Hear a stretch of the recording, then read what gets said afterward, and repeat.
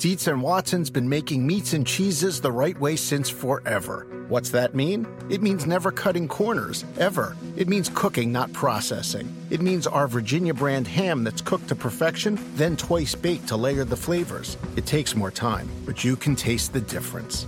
We come to work every day to do it the right way, even if it's the hard way. Because if it's not right for us, it's not right for you. Dietz and Watson, it's a family thing since 1939. eBay Motors is here for the ride. With some elbow grease and a whole lot of love, you transform 100,000 miles and a body full of rust into a drive that's all your own. LED headlights, spoilers, whatever you need, eBay Motors has it at affordable prices. And with eBay Guaranteed Fit, it's guaranteed to fit your ride every time. Keep your ride or die alive at ebaymotors.com. Eligible items only. Exclusions apply. I'm Steve Letarte, STP auto expert and former crew chief. I know what it takes to keep engines performing at their best. STP's latest breakthrough additive, STP Ultra 5-in-1 plus Fuel System Cleaner plus Fuel Stabilizer, delivers 3 times the amount of cleaning agents versus premium gasoline and helps keep fuel fresh during storage. For over 60 years, STP has been on the cutting edge developing products to help engines run better, longer. One bottle contains 3 times by weight the amount of cleaning agents compared to 20 gallons of the leading premium gasoline.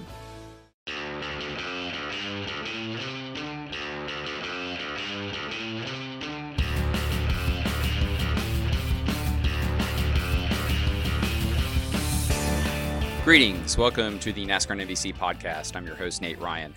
Our guest is Rutledge Wood, the features reporter for NBC Sports NASCAR coverage. If you've watched our race broadcasts and coverage, you know who Rutledge is. He always makes an impression with his reports. They often are delightfully offbeat, but that sometimes belies the fact that they are quite illuminating and informative as well. One of my recent favorites was his tour of the ISC archives across the street from Daytona International Speedway. It has all these NASCAR relics and artifacts, and Rut's sense of humor really came through in that piece, and so did his appreciation and understanding of NASCAR history. That video is on NBCSports.com/NASCAR if you want to take a look. We discussed that during this podcast, and we also talked about Rut's origins in TV, his unconventional approach and philosophy to reporting, and his love of the automobile. Rut has quite a few in his collection. As always, we appreciate you listening. If you're an iTunes fan, please leave a rating or review, or please subscribe or have your friends subscribe. That really helps us out. There are also many other options for finding us: Audio Boom, Stitcher, Google Play, Spotify. We have episodes every Wednesday, sometimes more than that, depending on if opportunities arise for more guests. If you are subscribed on iTunes or elsewhere, you won't miss an episode. So without further ado, here's our conversation with Rutledge Wood, which we taped on the morning of the Coke Zero 400 at Daytona. Okay, NASCAR on NBC podcast history. We've done remote locations before, but we've never done a remote taping. Wait, I take that back. We've done a remote taping at the track. We did it with Joey Logano right before the Daytona 500, but we've never done it like in the TV compound with the Elvis-style mics. This is new. So a big step. I'm trying to make it seem as if this is real unprecedented. Only for you, Rutledge Wood, would we go to these lengths. It's big time. A lot of people wouldn't know you could do this kind of quality entertainment in a single wide office trailer. That's right. But today we're going to deliver that. The amenities and accoutrements that we have in this podcast studio, just as good as my podcast studio at NBC Sports Charlotte, which I refer to as my office. Right. Which is an austere room with a desk and no decorations whatsoever. Landon Castle came in and made fun of it once that we needed artwork. Working on that, but this is somewhat of a storied trailer. It's called BP's Place, right after Benny Parsons. This is where all the magic happens in terms of production and race meetings. So I feel like there's a good vibe in here. Oh yeah, right? This is perfect. Okay. Let's start with how your Daytona has been, Rutledge. I saw the ISC Archives feature was fantastic. Well, that was all thanks to you. That was really the hat tip from you that said, hey, you guys really ought to go check this place out. Yeah, and I'm glad it came to fruition. I mean, I don't want to take too much credit, but like Herb Branham invited a few media over there last year and at Speed Weeks 2015 just to check it out, and I could have spent hours in there just falling down the rabbit hole. Just to explain it, if you haven't seen it, you should go check out Rutledge's video. If you haven't, it's on NBCSports.com/NASCAR. But they have all this fabulous nostalgia and artifacts, and the fans, it's mostly come from fans, I think. Right? Yeah, tons of it has come from fans. It's basically anything about racing, not just NASCAR, but anything about racing from Daytona, which includes so many great pictures from the beach. Herb probably showed you that collection of photos from like the original beach photographer. Right. Yep. To see guys in suits, and we're talking like for real early 1900s classy 3-piece suits, in a line, like basically like a fireman's like bucket chain, trying to pull cars out of the water. Right. We just forget, like that's how this all started. Right. A bunch of crazy people with a flat beach. And then we're here at like the most up-to-date stadium in the world that can do so many different things. It's a crazy thing to experience. And walking through that archives, the coolest part is it's not, there's a lot of different places you can kind of see and experience history in and around this sport. But this one, it's really hidden, because really the only way you can get to it is to do a VIP track tour at Daytona. And that's the only way it's really accessible. And someone like Herb will be able to take you around. But to me, the real cherry on the top, as I'm sure you felt too, was seeing as close to an original recreation of Bill France's office. Yes. Yeah, I've heard about it. And Herb let me sit down in there. And you sit at this desk in this really nice chair, but a pretty simple desk with lots of old literature on it. The original wood paneling was really, really hard for those guys to find, but they found the wood paneling. I mean, everything is so period correct. And you sit there and you think about the big deals that have happened at that desk, and the way that when he took over and where he took everything, it's really just hard to fathom that we've come this far. Right. I mean, the fact that guys like you and I are here and that we have jobs and like that alone is a huge thing. But it was such a cool moment to get to sit there. And Herb said that the family had assembled pretty closely to that office with the desk, the chair, the couch, everything. In Bill's later years, when he was first experiencing Alzheimer's, they felt like this would be this great place, and so they created it, and it turned out to be this wonderful thing for him, because it was a place he was familiar with and comfortable with. And I think that's just one of those cool things that you see along the way that you never expect to. Mm-hmm. And when Herb said that Dale Jr. spent 2 hours there last year just walking around with him and Amy, and he saw all these cool pictures of his grandfather, those are the moments when you just think, like, this is so cool. Because there's so many times we forget that when they started this was just guys trying to figure out, how do I do more of this thing that I love? Right. Possibly one day make a living at it, but so many of them had other jobs. Right. The fact that any of this history was captured and saved, truly unbelievable. Right. But what you hear about Bill France is that he was truly a visionary. And I think like that office and all the things in that room speak to it, because as you said, Rut, like when he started it, it was kind of a shambolic, disorganized, I would say, thing, racing in general, stock car racing. And he had a vision that he thought it could be what it is now. And I'd heard stories about that office and about how they constructed that for his later years when he was experiencing that dementia, and how that helped him. And so to walk in there and actually see it and have that living history just hit home, and to see, as you said, like you're looking at this desk with the telephone, you're thinking about like all the calls that must have, important calls. Right. Like that phone may have been used in, I don't know, something that got the Southern 500 started or something like that. Like it's what, Kenny Rogers wants to make a movie about the sport? What are you going to call it? Yeah, exactly. Six Pack. Okay, good. Let's do it. Exactly. It's a neat thing. So, yeah. The fact that I think Joey Chitwood was the one that really said we need to do something with all of this stuff we've amassed. We need to at least try to lay it out so people can see it up close. And they also have a huge vault that's climate controlled, where they keep obviously tons and tons of old reels of all the races, old movies. That was the fun part for me. I could have fallen down that rabbit hole for days. Like they have the run of show from like Winston Cup award ceremonies at the Waldorf Astoria. Everyone they ever had there, they have like the minute by minute of how they did things. I mean, just silly little things like that, minutia that like some people might find, who cares about that? But others like me, nerds, would be like, this is great stuff. Yeah. Like this again, it's living history. It tells you like how things got to where they are now and how they did things then. I always feel like to figure out where you're going, you need to look back where you came from and study that, and that is a great example of it. What else have you done in Daytona so far this weekend? Daytona in the summer, we have dodged weather, yes. as every single Daytona in the summer that I can remember in my 12 years in this sport has been like. So, been doing that a bit. I got to hang with Jim Cantori from the Weather Channel yesterday for a little while. Delightful guy. Yeah. I felt a tiny bit bad that I said everywhere you go, bad weather is there. So when are you leaving? But that was the truth.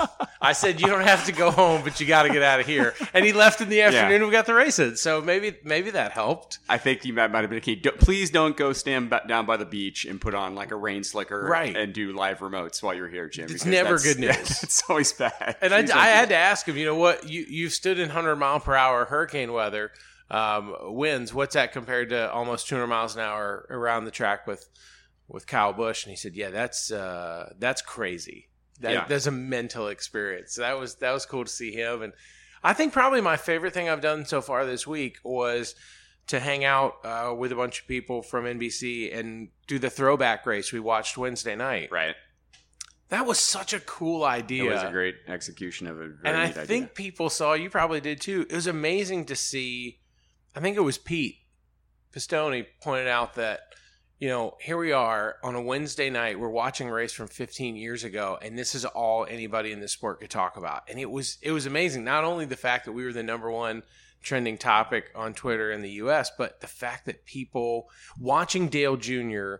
talk about that race and why I did certain things, to me was that sort of introspective view at it, and to give us that info that we've always loved. I mean, that's huge. Yeah. That was such a cool experience. I think Dale Jr. described it as, he said, like, it was like being in a big room with lots of people, like watching it like being in a big sports bar. I always describe Twitter sometimes as like, especially the second screen experience of watching a sporting event, is like you're on the couch, the world's largest couch with like 100,000 of your closest strangers all experiencing it together. And it was really cool Wednesday night. I agree. It's such a cool idea to take moments like that. And I'll be honest, I think if they did that, if they had one race like that a week, I'd watch all of them. Because honestly, even the ones that you've seen 10 times, it's still so cool to see that and to think about. Because even at that point, you think, man, how far had they come? Exactly. In 30 years at that point, or in 40 years, or like, it's just the perspective of this sport is changing so much. Yeah. I mean, I laugh thinking about when Kyle Busch climbed out after winning at Bristol and said, yeah, this car tomorrow sucks. And you're like, wait, you just kicked everybody's butts. Yeah. And oh, okay. And then you think about like, oh, wait, maybe he's right. Maybe that car does kind of suck. I know. But it got us to X, Y, and Z. And so there's these fascinating waves of this sport. And, you know, you've written about some of these changes for years, but when you get that chance to just sit and watch and think about what it was just before this moment that we remember. It's really cool. Yeah, the perspective really changes when you have a chance to look back that way. So obviously you have great interest in cars and in history, which might surprise some people. We're going to get to your interest in cars. Great. But I want to know, how did you gravitate toward the type of reporter and personality that you are? Because obviously you do great stuff, but it's off the beaten path. Sure. As we sort of branded it last year, I think, I can't remember what we called it. Off the track with yes. Off track with Rutledge Wood. Okay. Obviously some of that is innate. Like, I think some of that speaks to your personality and it's what you are meant to do in some ways. But I think you have the chops, if you wanted to do it, to be a pit reporter with your racing knowledge and grasp of history and everything. How did you end up moving more toward the lighthearted, more irreverent stuff, which we need, by the way, to counterbalance the overly serious, stuffy people like myself? Well, you know, when I started in this sport from a Craigslist ad in 2005, and that was that's how I got my start at the Speed Channel. And I had gone to school for marketing. I always loved cars. I knew it was something I wanted to do. And I'd only been to a NASCAR race because when I worked for Country Music Television, my first job out of school, we did mobile marketing. So we went to Charlotte for that summer stretch. And to see the spectacle of the sport, that would have been 2004, was huge. And I thought, man, this is crazy that this is what it's like all the time. Like, it's just gigantic. I'm sorry, it was 2003. And so was that the first race you attended was the first race you were working, pretty much? Yes. Wow. Okay. Yes. I had same experience here. I'd just been outside the track at Charlotte. So, so it ended up 2 years later, and I had sent all my stuff in online and drove up to Charlotte for an interview that I thought went very poorly. And one of the people I was interviewing with barely looked at me. But it turned out I got the job, came down here, and I knew the basics of Petty and Earnhardt and Wallace, but to be honest, I didn't know much about where the sport was at the time. I didn't know a lot of the kind of middle players. Uh-huh. But I grew up in Birmingham, and I knew that twice a year there's traffic 45 minutes outside of town. But right.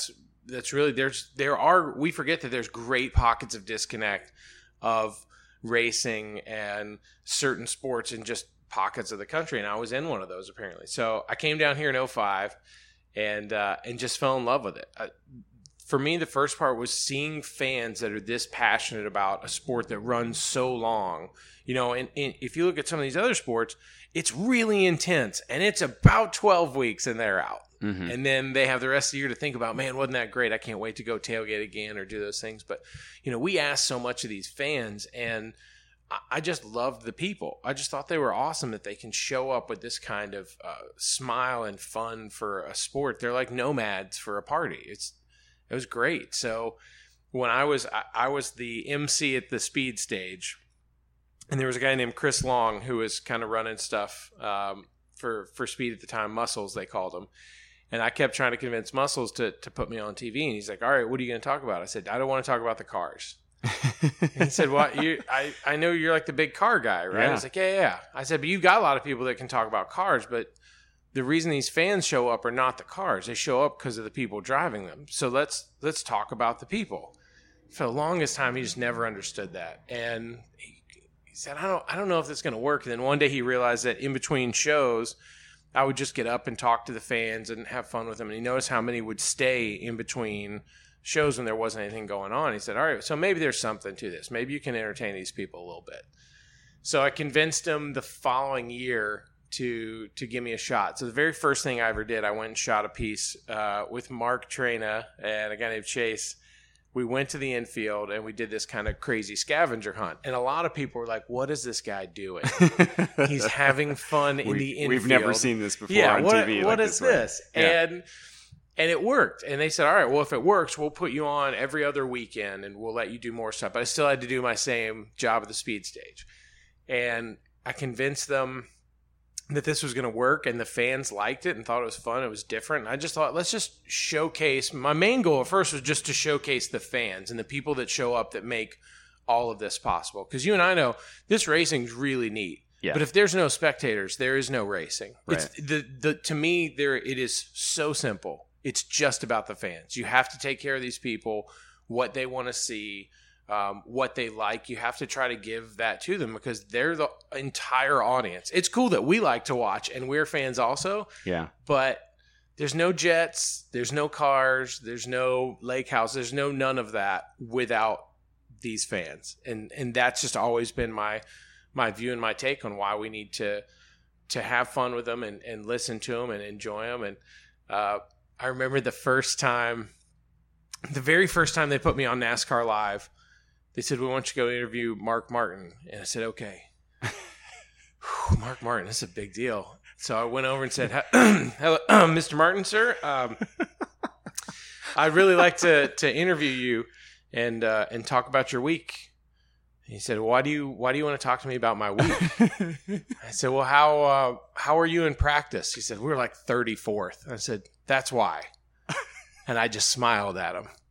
And he looked at me for a second, and then there was this kind of slow smile. He's like, okay, let's talk about my week. The test. And I was like, oh my gosh, it worked. Yeah. This might work. And so I found that being able to do that and try to show, because I have genuine interest in all of these people and right. what makes them tick and what got them here. And so I started just talking to the drivers about them and their personalities, because at the end of the day, like, one of my favorites that's ever been in this sport is Elliott Sadler.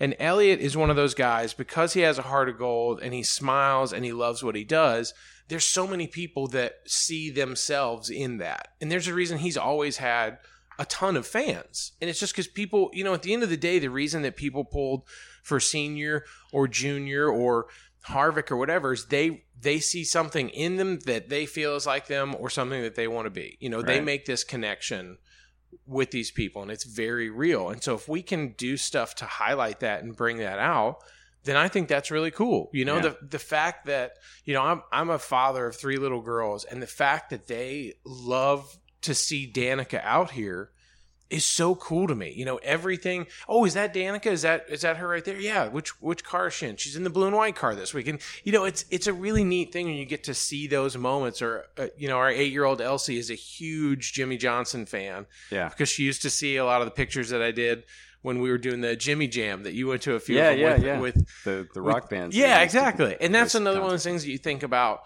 you know, great ways that companies in this sport connect with fans. It's about trying to do stuff that's fun and that it's different. And I think that's kind of where it's always come from, is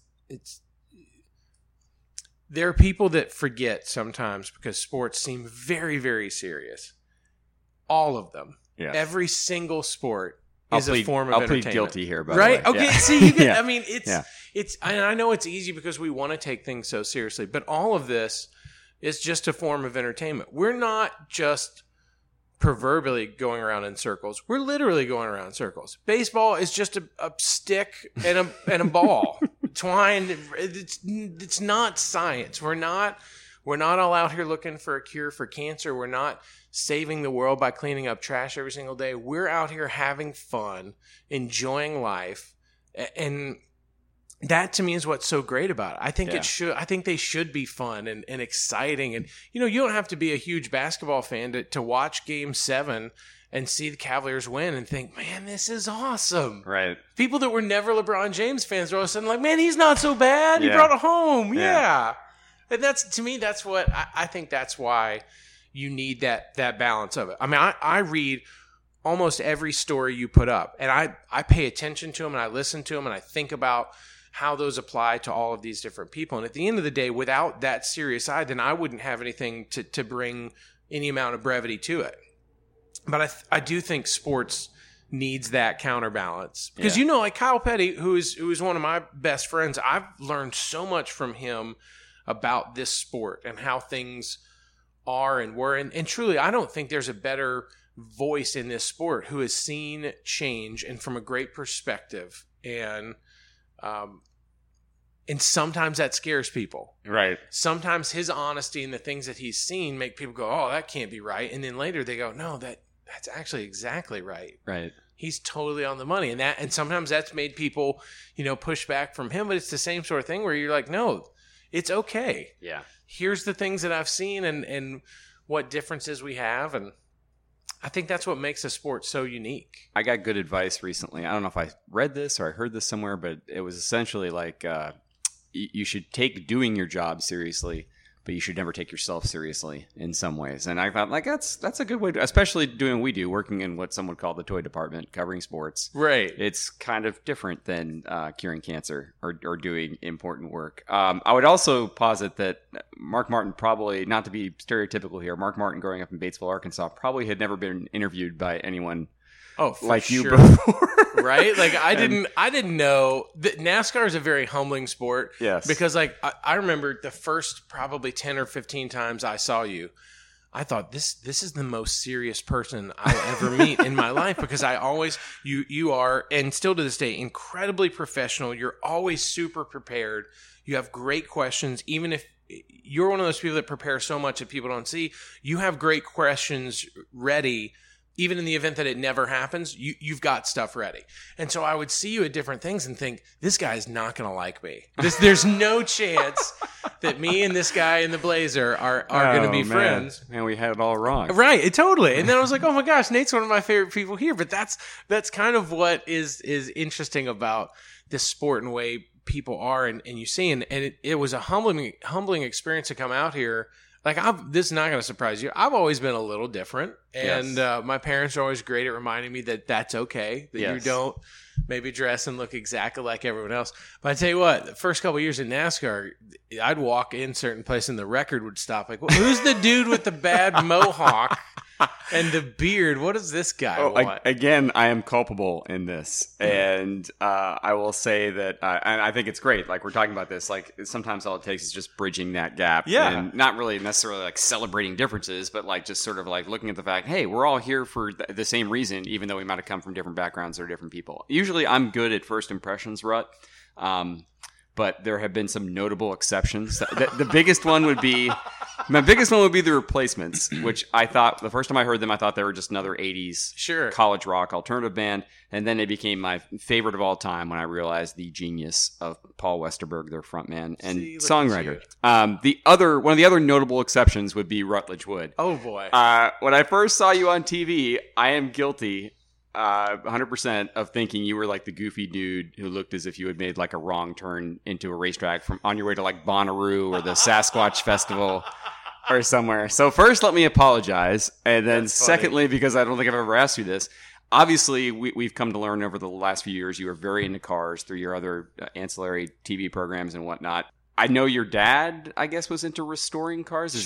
How did you become such a car nut, and what's the history of that for you? Well, I should dispel the myth that because a lot of people wondered how a dude that looked like me ended up on TV. I'm in fact, no relation to the Wood brothers. Number Let's get one. that out there Let's put it out there.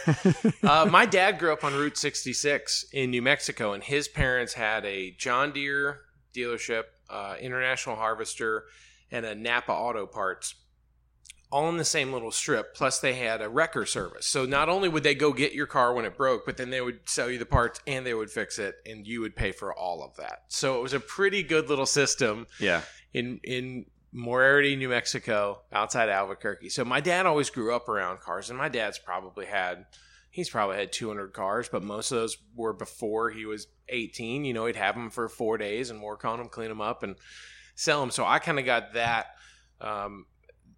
look at cars through him, and he kind of got me into them. And then for some reason, I just really ran with it. I remember I would go to the grocery store with my mom every single time she would go to the grocery, and I would just stand in the magazine aisle, and I would read every car magazine, not just the ones that I was interested in, but I would just stand there and read every single car magazine they had, because I thought this is really neat. And so that's like, you know, on do you think it was genetic that he sort of just passed it on to you? I think so. But the weird thing was my love of cars far surpassed his. Really? You know, like he kind of got to a point where he was like, I just want air conditioning and I'd like it to start every time. And I'm still into rust buckets, and I'll chase a Craigslist deal all day. I don't know about you, but there may be certain things. Kyle is one of those guys that looks for guitars in different cities we go to. I will get on Craigslist when we're in Kansas, when we're in Kentucky, wherever, and I'll see, like, just make sure there's nothing like a crazy deal right by us, and then figure out how can I convince Champion or someone else to tow it back east. But that's really what my dad got me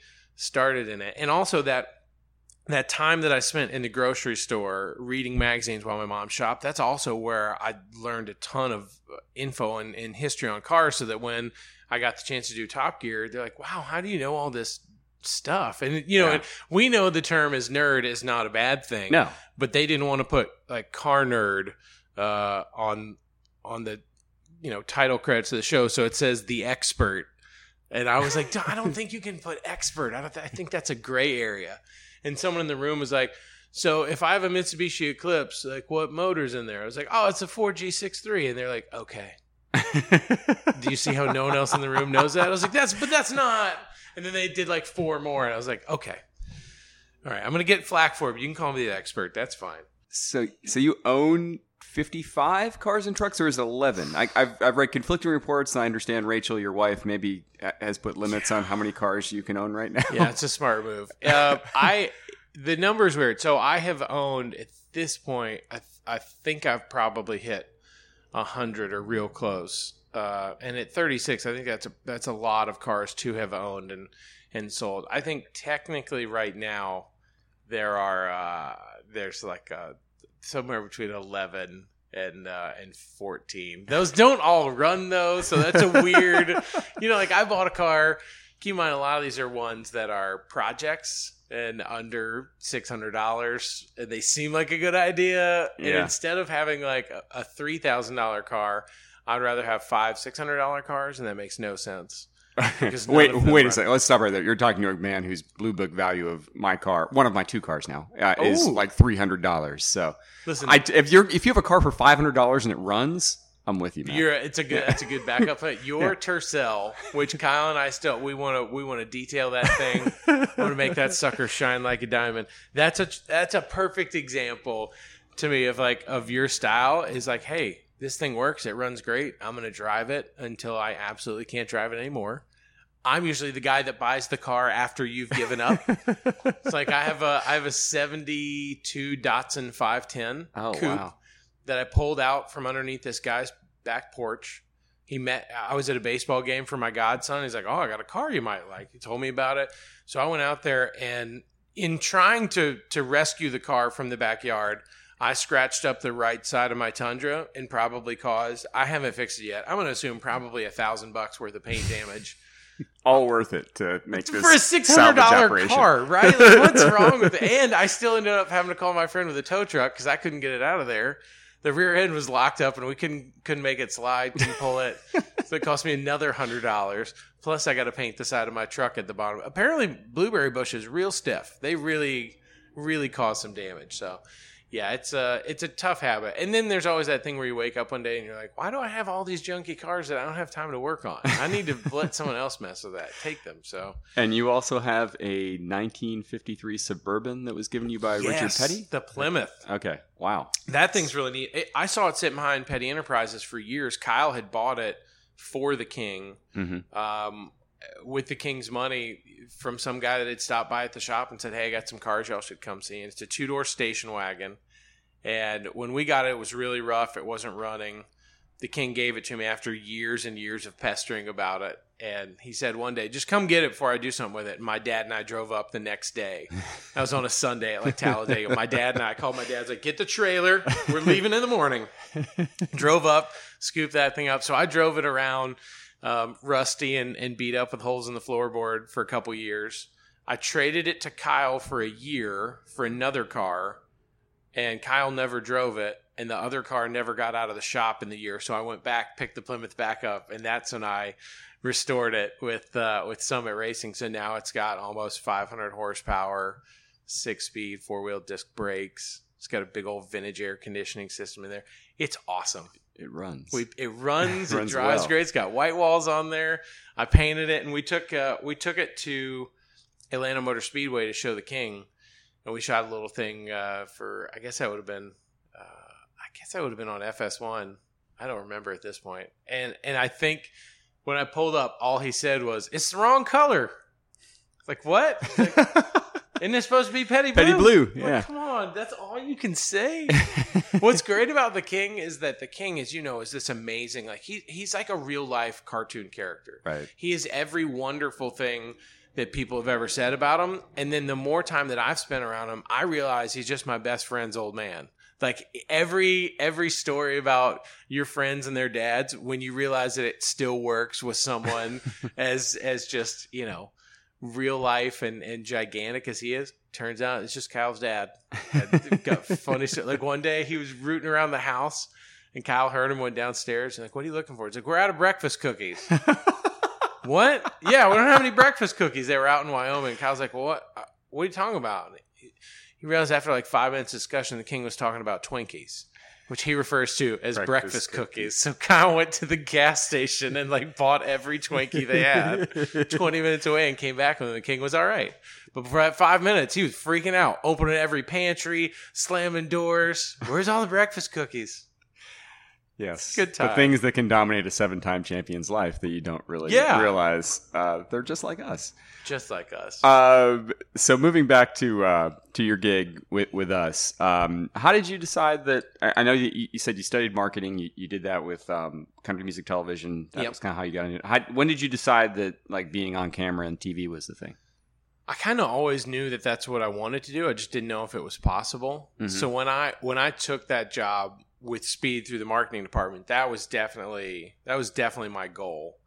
I wasn't totally sure that was attainable, but I just kept busting my butt and doing everything I could to get that shot. And then when we started doing it, that was really the first camera work I had done. And I was like, okay, I can do this. This is the hardest part, honestly. And you've probably felt that early on, was it's hard to get really comfortable with this inanimate object that's staring at you, and you have to make a relationship Still with it. working on it. Yeah, right? Like it's hard. And Yeah. at some point, because you can see a camera guy who's usually got one eye closed, and sometimes the other one will kind of look at you just to make sure. But you have to develop this relationship with this little eye that's looking at you. And the more comfortable I got with that, I realized like I just need to make people feel like they're here and they're a part of it. And the crazy thing for me is that Top Gear found me because a race fan loaded something onto YouTube illegally that I had done on race day with John Schneider from the Dukes of Hazzard when he was a Grand Marshal at Atlanta Motor Speedway. And apparently I spent a good duration of this piece questioning the nature of the relationship between him and Daisy. And I would never refer to him as John. I would only refer to him as Bo. And I was like, so Daisy, she's not your real cousin, right? And he's like, no, that's an actress, Catherine Bach. But like, she's not your first cousin. No, she's not. And so finally I was like, do y'all ever, go see a movie or go out to dinner or anything? I'm just being a smart ass. I just thought this would be fun. And so our very first executive producer saw that and thought, this guy might be funny. We should talk to him. And he was in, John Hessling is the guy's name, great guy. And he was in a position where he was trying to look at everybody who'd been on TV for cars in like the last 10 years. And so I somehow made that list from a race fan who I don't know who it is because the stuff got taken down. Some race fan that liked me changed my life in this huge way because they thought, this guy's funny. I want to share this on YouTube and let people see it. And those moments you just pinch yourself like, what just happened? Pure happenstance can just well, it's the same thing for me. Like my whole entire career has been a series of happy accidents. You just go back and you connect the dots. You don't realize how you got here sometimes. And as a former Dukes of Hazzard fan, as a former 7-year-old who used to watch the Dukes of Hazzard religiously, sometimes against my parents' wishes. That interview with John Schneider is an example of your approach, and when we've come to expect a little bit of an unconventional interview style from you. Another hallmark of yours, and I noticed this. This is one of my favorite things from last year when I started getting the NBC Sports Production emails. They would have a wardrobe email, and it would tell you, coat and tie for DJ Kyle, pit fire suit for the pit reporters, sometimes polo shirts for me or whoever. And for you, you had your own special designator. It was Rut Fashion. That was like on the NBC Sports wardrobe list a few times, like Rut Fashion, which I loved, obviously. And real oxymoron too. If you see what I wear, fashion isn't the word I would describe. And then I loved walking in the TV compound, and I would look through the wardrobe area, and I'd see that they had your trademark flannel shirts with like the NBC Sports logo stamped on them. Right? So isn't that weird? How did this? Is it a look? Is it? I mean, maybe it's not even fair to describe it as a look. It's who you are. It's your personality. Like, what? Why did that become your I think look? It's my sport coat. It's your sport coat. I think the best way to put it is when I first started doing Top Gear, I'm a t-shirt and jeans guy, right? Like that's what I wear every day. And when I was on air for Speed, a lot of times I knew I needed something. I didn't want to wear the same like bowling shirts, and like I don't look good in an above 50-year-old person clothes. And I was the youngest person that was on air there for a long time. And so I said, all right, well, I'll get some Dickies shirts and I'll put these like patches on it, and it kind of look like the guy that might be working on your car. And I thought that's great because that's just a regular guy. That's who I am. So I'll do that. And then when I started doing Top Gear, I had to wear something else. And any time that I kind of dressed up and classed it up for dinner or anything else, I would just wear like a Western style pearl snap shirt. And so that's what I started wearing. And I realized like, wow, that would kind of work over here. And so I started wearing them at NASCAR weekends, and everybody was fine with that. And I think we got a few embroidered at first. And so when I first started talking to NBC, first off, loyalty is a very real thing. And when Kyle went to NBC, he told him, Rut and I are a package deal. And they're like, yeah, sure. Okay, buddy. All right. He's like, no, seriously, we got to do this together. And they're like, okay, well, we'll give him a phone call. We'll talk to him. But when I first met with all the bosses at NBC, they kind of told me, let's talk about things that you're good at, what you aren't good at, who are you and all this stuff. And I basically was like, here's the thing. I'm confident in myself. I can do anything that this sport allows. I could fill in for anybody. I can jump in there. I can talk to any of these drivers, any of these teams about pretty much anything. But don't stick me out there in khakis. What? I was like, yeah, don't. If you put me in a golf shirt and khakis, it's going to be bad breaker for both of us. And that's still, the big boss brought that up yesterday because I get to go to Rio for the Olympics for NBC. Very exciting. Which is unbelievable. And I, again, was like, hey, so do you think I have to wear khakis down there?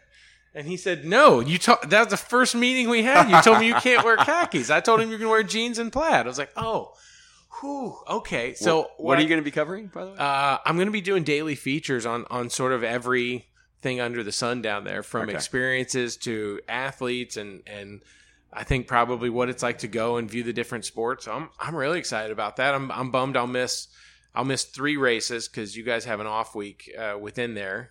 So, of course, I'm going to miss the off week.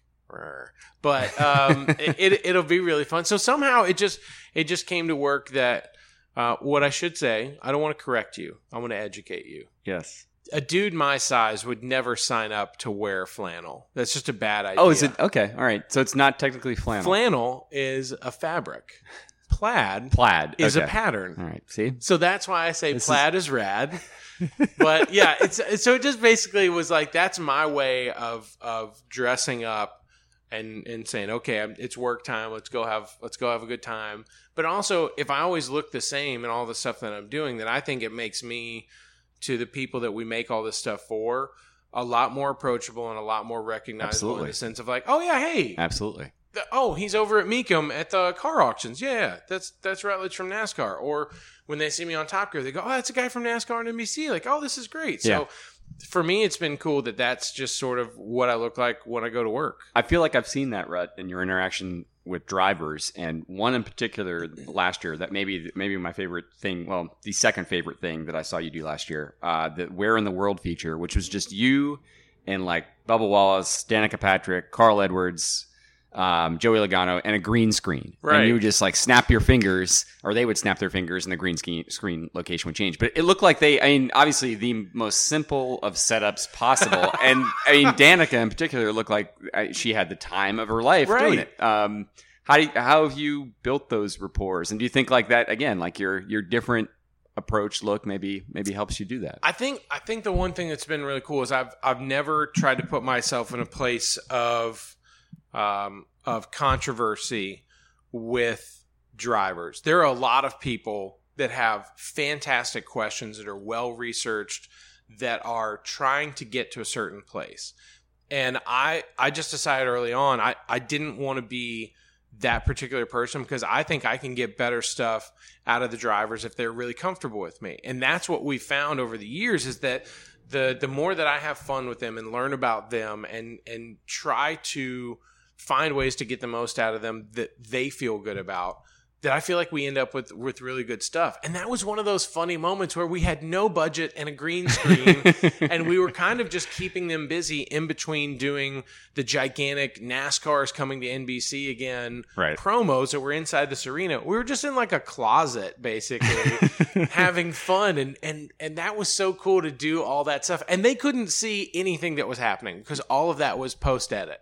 So everything we did was just us standing in front of a green screen, and everyone had a great time. Pretending to be at Mars or Egypt or Australia. That, to me, is what, that's one of those times where, most of the time when I see Danica, we either high five or she gives me a hug. And I just think that's awesome. Like, I love to see people that are excited to be doing their jobs, that know that they have a really cool position in the world, and to bring smiles and happiness. And Bubba Wallace is one of those guys that, same thing, when he sees kids walking around, he goes down and spends time with them. That's a really neat thing to see. Or Joey, a lot of people forget that it wasn't always the coolest thing to be Joey Logano. Like, he was a guy that wanted to be exactly where he is right now and got thrust into that way too early. Right. And to be, sliced bread and to go through all of the stages that he did to kind of get where like, no, I do deserve to be here.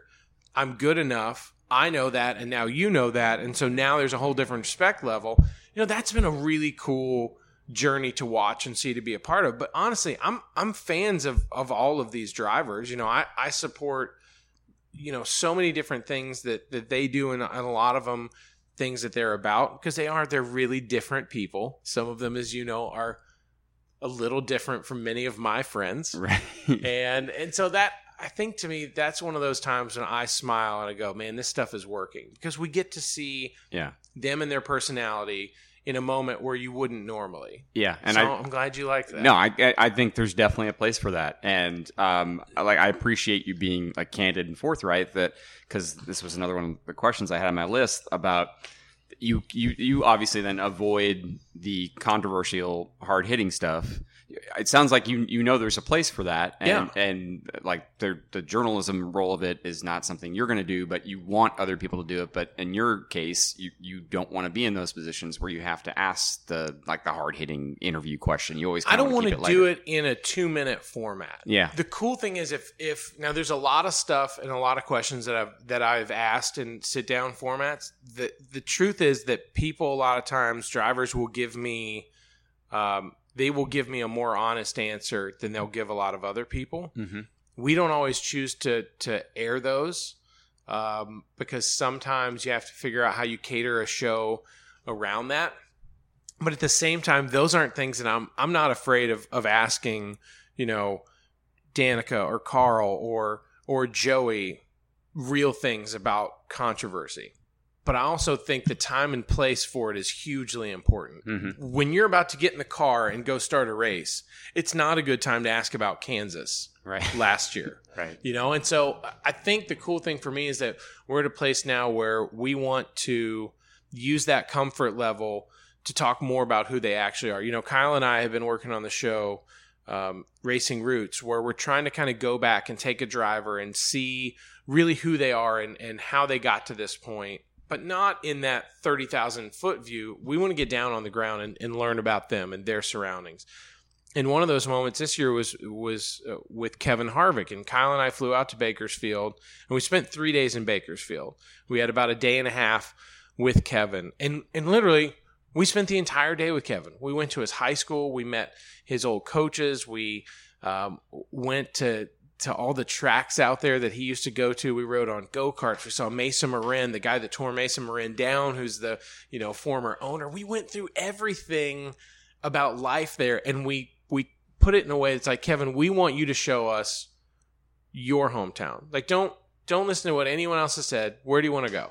Show us what you want to see. And in that moment, I felt like we walked away with far more information about who Kevin Harvick actually is and how he got there than anything we've ever done at a track. If you block out a 30-minute time in his motorhome, you're not going to get all the stuff you get if you're walking the streets of Oildale and and seeing all that stuff. Because you have to. Some of these things, the work that we do here is really just to get us to a comfort level of doing stuff other places. Mm-hmm. And that to me was one of those great moments. Or when we went we also went and hung out with Clint Boyer. And we did the same sort of thing with Clint, where we went around and we saw his dad's towing service, and we went and picked up a car with his dad. His dad then promptly backed into a telephone pole with the wrecker. And you realize, like, you spend a little time with Clint's parents and you realize that's exactly why he's bananas. Yeah. It's because they're bananas in the best possible way. And we should, before we move on here, say that Harvick episode, I think, is running in the next couple of months, we think? Yes, okay. I think. I don't think we have a firm date, but I've seen the final cut being worked on at the NBC Sports Charlotte office, so I believe it's August. And you said you thought it was going to be cool. It's going to be great. I think everybody should watch. Has it been confirmed it's Racing Roots? No. Okay. All right. That's sort of the working title. I think that's it. Probably like spilling the soup here. Yes, I'm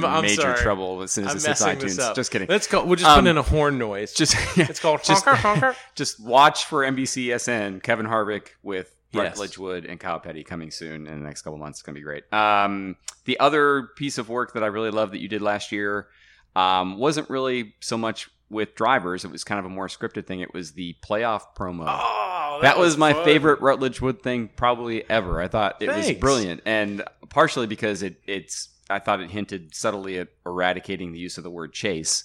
Which, right. by the way, I think we should do. That's a topic for another podcast. But working on that playoff promo, did you have some creative input into it? And how do you do things like that when you're kind of like the center of attention and carrying this great little promo that we read? I mean, that's a totally different ballgame. I bet. Because so much of the stuff that I do, I think my goal is to make other people comfortable and make them look good and talk about the things that are really important. So when it's all of a sudden, it's like, okay, it's just you and you're anchoring this. It definitely is a big deal. And there was a lot of stuff I had to memorize, and I am not an actor. So that's not necessarily my strong suit. And that took like a day that was to do two 13-hour days, I think. 13-hour days for like a minute and a half, 2-minute spot. We did probably, I bet they cut probably, because they had a bunch of online ones too. They probably made 5 or 6 different spots out of that, but there were 3, I think, big for the big rounds, right?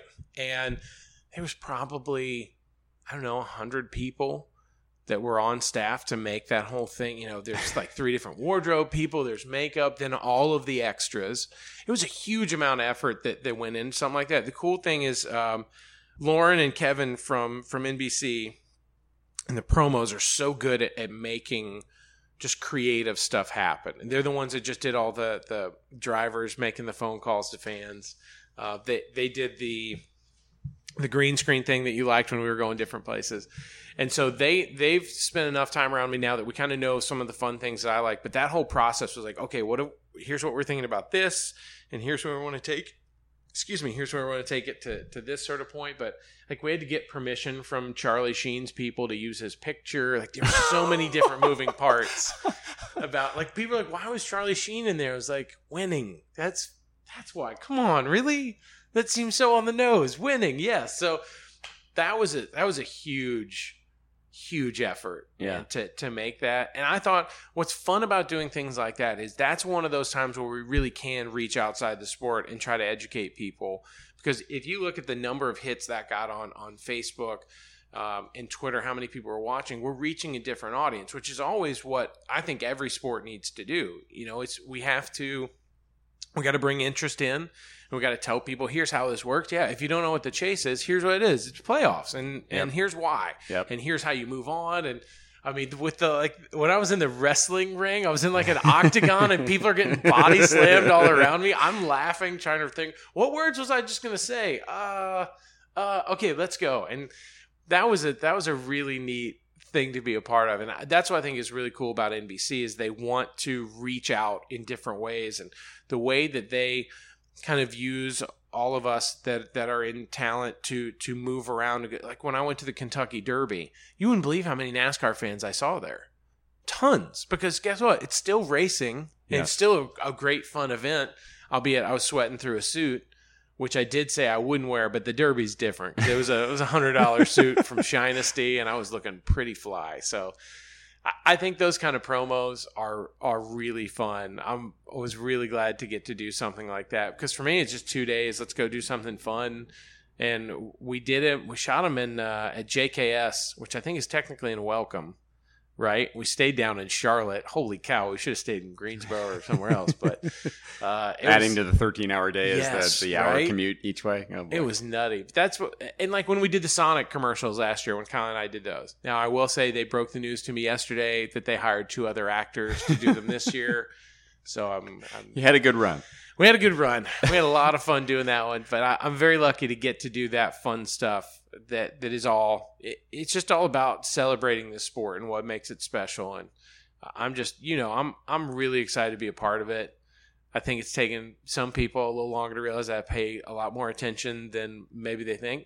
And you don't have to know that. Like if I make my job look easy to other people, then I think I'm doing it right. Yeah. Well, hopefully this will be somewhat illuminating and telling people a little bit more about your background, because that's the whole goal.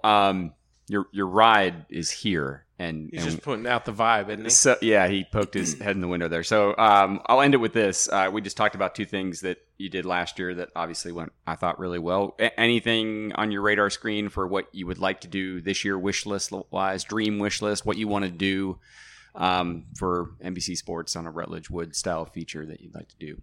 There's always stuff that we are kind of pitching, and you kind of wait on bated breath and try to get that chance. Can we afford to go do X, Y, and Z? Can we get cameras out there? And then can we get everyone to commit? So there's a few things that I'm not going to say that we're working on, but I think the real goal for me this year is to I love to be able to be that person that gets to tell you these are the things that you shouldn't miss here, and here's what makes this track special. Because when you're going to these places twice, some people could think, I'm just going to see the same race, or I know what that place is like, I've been there. But that's not true. These things are constantly evolving, and the tracks put so much effort into making sort of a different feel each time you go there. And that's the kind of stuff that I want to chase and I want to find, and I want to tell people about, the efforts that go into that and the people that make it special. And, things like the ISC archives are on that list. Man, it's a really cool place that without you and pointing that out, I wouldn't have known about that. So I think the big goal is to always get better at telling that story about what makes a track special, what makes the people there special. And at the end of the day, connecting that with the drivers and showing why they love to be here. And, there's stories every single weekend that sometimes we just don't have time to tell about someone at the team or something that they're doing. And that's the stuff we always want to keep trying to focus on and remind people that this is one big, crazy, dysfunctional family. That's like a weird family reunion. There's crazy uncles. There's your drunk sisters, friends. Like, there's everything here. As Tony Stewart once described it, the Waltons on steroids. That's it. Pretty much NASCAR, right? That's it. Yeah, it really is. Okay, well, we'll look forward to seeing all that, certainly in the future. I do have more questions that, of course, we did not get to. One very important question that I would like to ask you at some point this year, so can we save that for future? Let's revisit. We'll have you come back. I'll give you one hint. Yes. Scuba tank, aquarium cleaning, Tony Stewart. Speedo. That's all I'm going to give you. You got me hooked. Okay. All right. We'll save that for another time. We'll be watching. Thanks for being here. Hey, thanks for having me, man. I've had so much fun getting to know you more, getting to see you in action with and without sports coat. Mostly without lately. Mostly without. I like it. It's the top down for the summertime, brother. Always a pleasure, man. Hey, Appreciate thank you. Again, you always have to keep your eye on Rutledge, particularly when he is intimating he will have an interview with Tony Stewart in a Speedo cleaning a scuba tank. That is worth waiting for, but so is all of Rut's stuff. He does take you places that you don't expect, as he said is his goal. He also did the Kentucky Derby for us earlier this year. He will be doing the Olympics in Rio next month, so I'm sure there will be more surprising locales where he'll be headed in the near future. Because this is the NASCAR and NBC podcast, I'd be remiss in not reminding you that NBC Sports is back in the full swing of broadcasting NASCAR race weekends again. That's New Hampshire Motor Speedway this weekend. That includes Xfinity and Sprint Cup practices, qualifying, and races. You can check the NBC Sports website for listings about where to find TV information, or you always can stream it via the NBC Sports app. Download that to your tablet or smartphone or watch on your computer. You also can catch NASCAR America on weekdays at 6 p.m. on NBCSN. And please check NBCSports.com/NASCAR for all the daily analysis and news you seek. Thanks again to Tess Quinlan for producing the NASCAR and NBC podcast. This episode and all the rest are available on Audio Boom, Stitcher, Google Play, Spotify, and a plethora of other smartphone apps. Thanks very much to Tess for getting them in all those places. You also can subscribe to the podcast on iTunes for automatic downloads of new episodes. And also check out those places for the NBC Sports podcast lineup for more content, particularly the Pausecast with Joe Posnanski. As someone who followed the Cleveland Cavaliers championship run intently, I enjoyed his recent discussion with Scott Rabb, a fellow Cleveland native of Joe Posnanski, and they had a great illuminating discussion about what that championship meant to the city. Joe frequently has those types of guests, and they are worth a listen. So check that out. Also check out the Pro Basketball Talk and College Basketball Talk podcasts and the Roto World podcast. Always are terrific if you're into fantasy sports. If you have ideas for guests, suggestions, questions, please send me feedback on Twitter at Nate Ryan. Always interested in hearing what people liked and what else they'd like to hear in the program. Thanks again for listening to the NASCAR and NBC podcast. We appreciate you listening, and I hope you enjoyed it.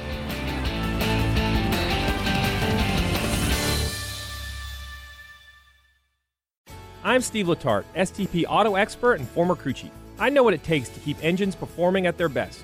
STP's latest breakthrough additive, STP Ultra 5-in-1 plus Fuel System Cleaner plus Fuel Stabilizer, delivers 3 times the amount of cleaning agents versus premium gasoline and helps keep fuel fresh during storage. For over 60 years, STP has been on the cutting edge developing products to help engines run better, longer. One bottle contains 3 times by weight the amount of cleaning agents compared to 20 gallons of the leading premium gasoline. Dietz & Watson's been making meats and cheeses the right way since forever. What's that mean? It means never cutting corners, ever. It means cooking, not processing. It means our Virginia brand ham that's cooked to perfection, then twice baked to layer the flavors. It takes more time, but you can taste the difference. We come to work every day to do it the right way, even if it's the hard way. Because if it's not right for us, it's not right for you. Dietz & Watson, it's a family thing since 1939. Life is a highway, and on it there will be many chicken sandwiches. But there's only one McCrispy. So go ahead and hit the turn signal if you know about this juicy gem of a detour.